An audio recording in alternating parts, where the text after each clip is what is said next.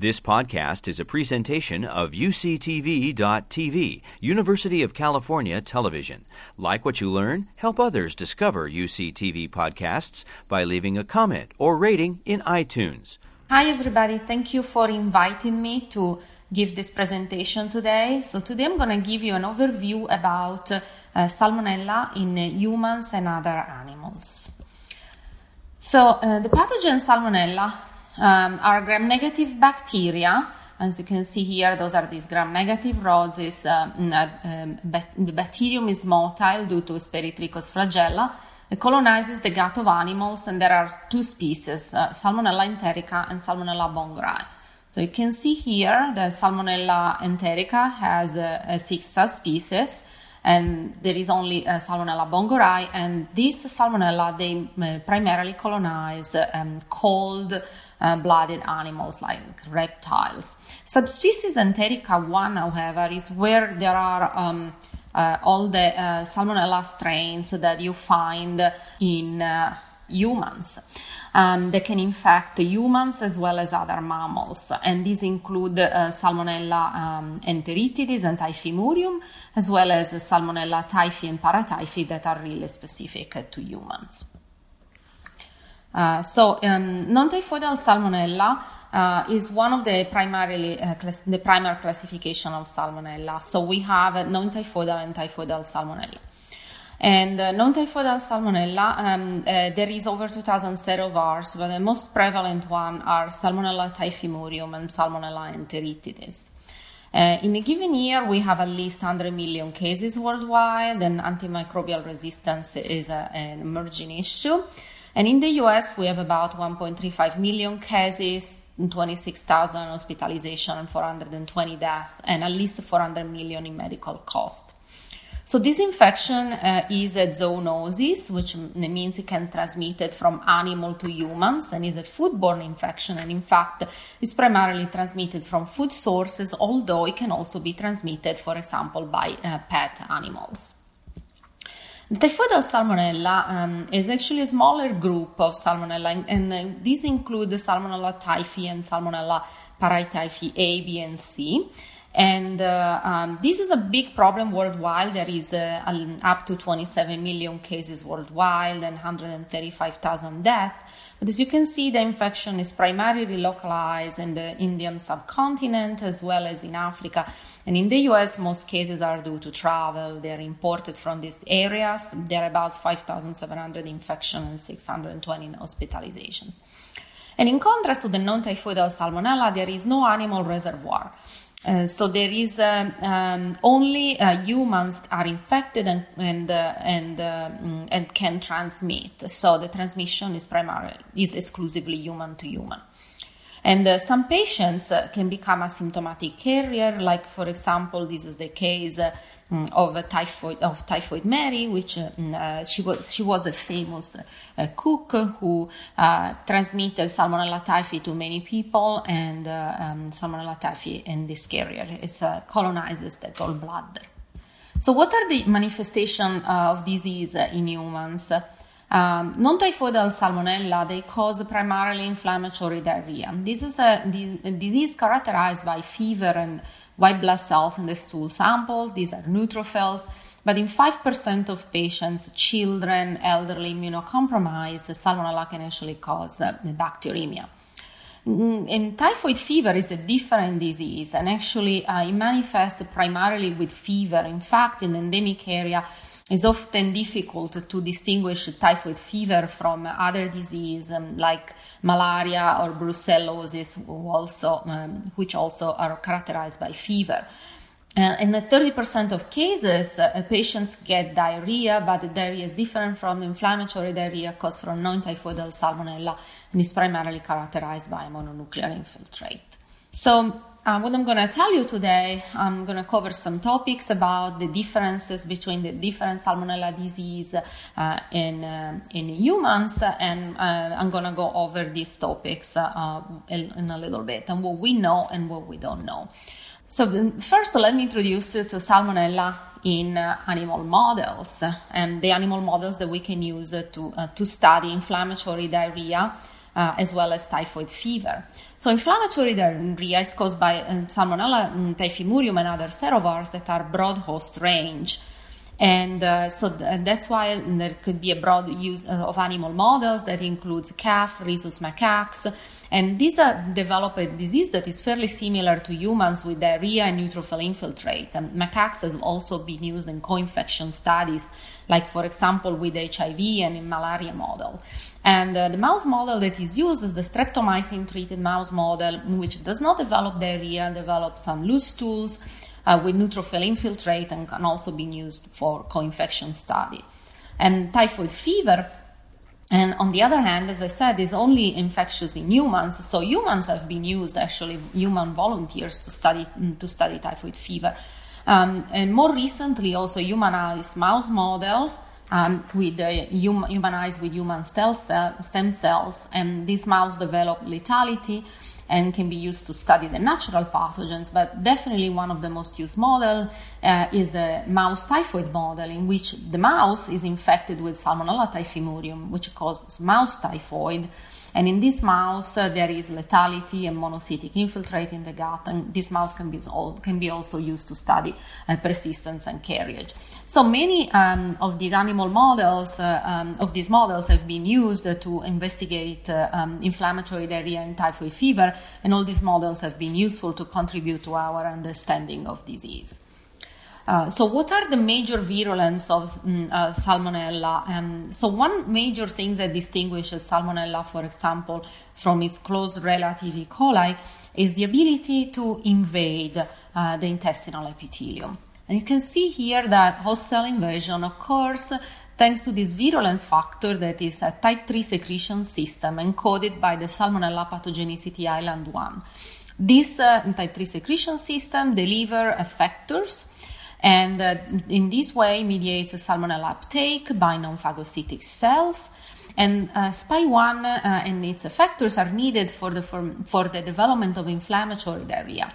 So here you can see a calf intestine. So this calf was infected with wild-type Salmonella and developed this strong inflammation with neutrophil infiltrate.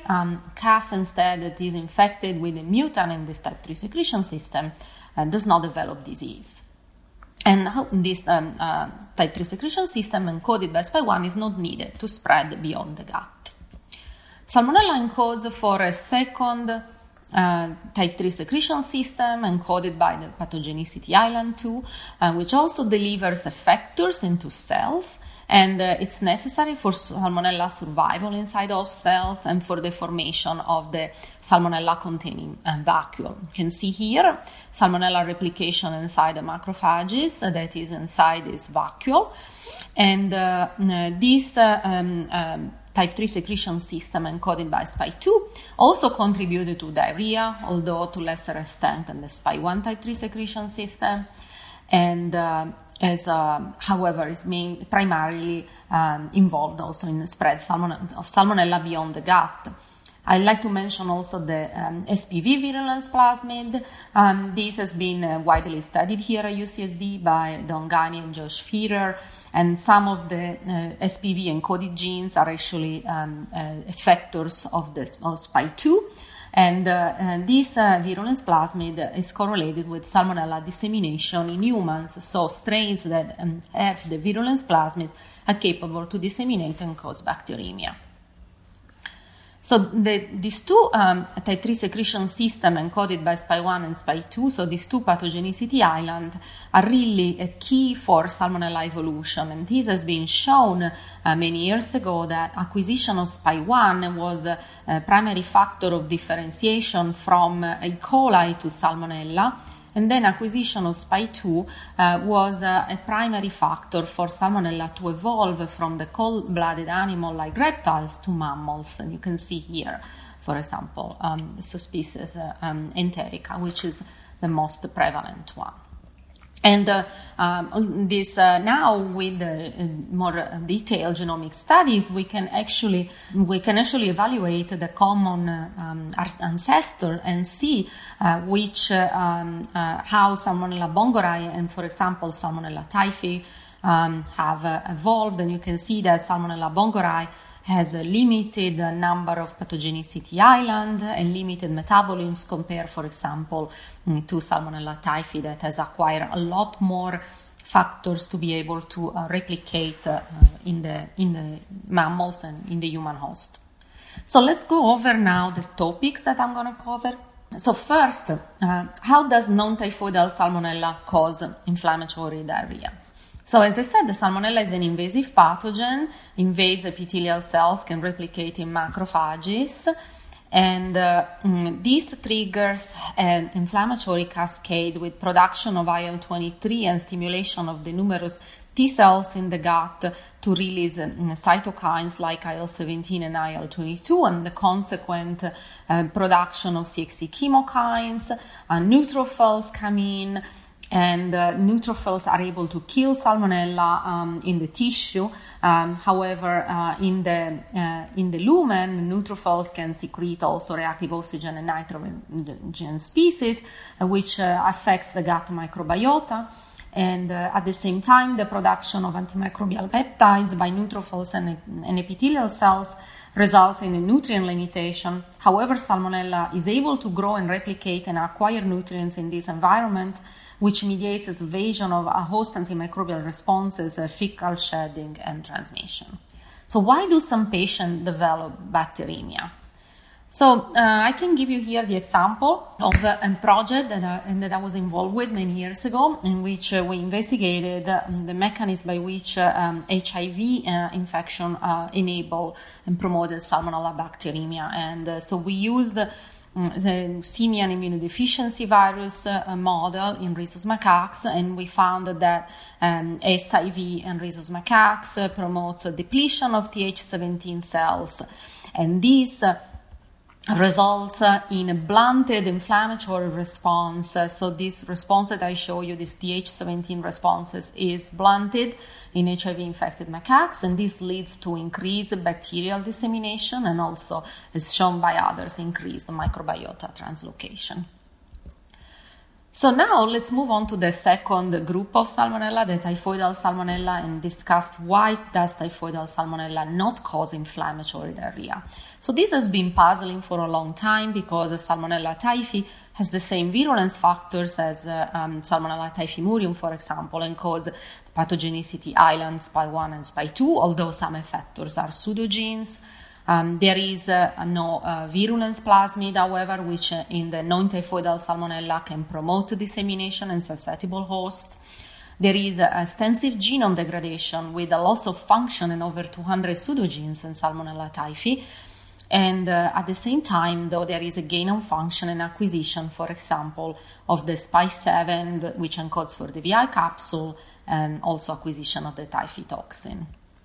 So first, if we look at how Salmonella interact with host immunity, we and others found that the Salmonella typhi viaa capsule is able to promote evasion of innate immunity. So Salmonella typhimurium for the host looks like this red noisy plane. So it triggers a strong inflammatory response, is able to activate TLR5 and node signaling and complement activation, and causes this massive inflammation that I showed you a few slides before. However, Salmonella typhi, by expressing the viaa antigen and by shutting down expression of SPY1 and flagelling with this regulator TVIA, is able to look like a stealth pathogen and basically fly below the radar and be largely undetected by the immune system. You can study this, for example, in animal models where you can express the viaa locus in Salmonella typhimurium, and this causes reduced inflammation comparison to what you see with the Salmonella typhimurium wild type. So this is a summary of what I just told you, that Salmonella typhi is able to fly below the radar, and the inflammatory response during typhoid fever in the gut is actually blunted. So there is much lower inflammation. We don't know why there is an increased monocytic infiltrate, but we just know that there is really no neutrophil infiltrate, and the Salmonella typhi actually disseminates and is able to cause bacteremia. So, but still, how does typhoidal Salmonella causes typhoid fever The short answer is that we don't completely understand it. However, there are some insights on important virulence factors that might contribute to some characteristic of typhoid fever. One of these factors is the typhoid toxin. So, Jorge Galan's group many years ago described that Salmonella typhi has this typhoid toxin and composed by cytolethal distending toxin and PTLA and PTAB, which are homologous to pertussis toxin. This toxin has a peculiarity that is expressed only inside the host cells, and it causes cytoplasmic distension and cell cycle arrest. And what they show is that animal inoculated with a purified typhoid toxin develop some sign of acute typhoid fever, like stupor and leukopenia. And also here at UCSD, the Varkey group, in collaboration with the Galan group, found some important features of this typhoid toxin that it binds to sialylated glycans. And in particular, it binds to NEU5AC in humans. You can see here this strong binding, but it doesn't bind, for example, to NEU5GC, which is a very similar sugar in chimpanzees, which might explain why chimpanzees can be colonized with high doses of typhi, but they do not develop typhoid disease. Despite this terrific progress, however, we still don't know what is the role of the typhoid toxin in vivo. In fact, recent studies in which human volunteers were infected with either Salmonella typhi wild type or a typhoid toxin deleted mutant actually showed that there was no difference in the development of the typhoid fever. And if anything, the patients infected with the typhoid toxin mutant develop bacteremia for a longer time. So perhaps the toxin plays a role in a more severe disease, which of course cannot be modeled in human volunteers, is too risky, or in chronic carriage. So future studies are really necessary to determine the role of the typhoid toxin in vivo. And to study also Salmonella typhi in vivo, investigators are now using, for example, humanized mice with human stem cells. And for example, in this study by Ferry Fang's group, a mutant library of Salmonella typhi was used to see what virulence factors were essential in this model, and it was found that the viaa capsular antigen was essential, and so was iron acquisition by salmonella was also essential for lethality in this model. And in this model, they didn't find a role for the typhoid toxins, but and then again, these are mice, although they have a human immune system, so there could be some important factors that are not considered in this model. So last but not least, an important question is why are typhoidal Salmonella restricted to humans, and we still don't know that. But at least we gain some insights of host restriction of Salmonella typhi by beautiful work that was done by my good friend, Professor Stefania Spanò, both as a postdoctoral fellow and in an independent laboratory. And unfortunately, Stefania passed away last year, and she left us too soon, but this is kind of her legacy, so I want to bring her work to your attention. So Stefania basically found that Salmonella typhi is killing in mouse macrophages, and this is dependent of RAB32 and block3. There is an unknown antimicrobial mechanism that is able to control Salmonella typhi replication in mouse macrophages. And Salmonella typhimurium, on the other hand, is able to evade this by secreting two effector proteins, GTGE and SOBD2, that are absent from Salmonella typhi. So this is an important mechanism of host restriction, although certainly there is more to know and to learn about why typhi is restricted to humans. So with that, I would like to thank you for your attention, and I would like to thank all the Salmonella researchers all over the world who have inspired this presentation and have contributed with their work to an understanding of this important and challenging human pathogen. I also like to acknowledge my funding sources. Thank you very much. You've been listening to a podcast by University of California Television. For more information about this program or UCTV, visit us online at uctv.tv.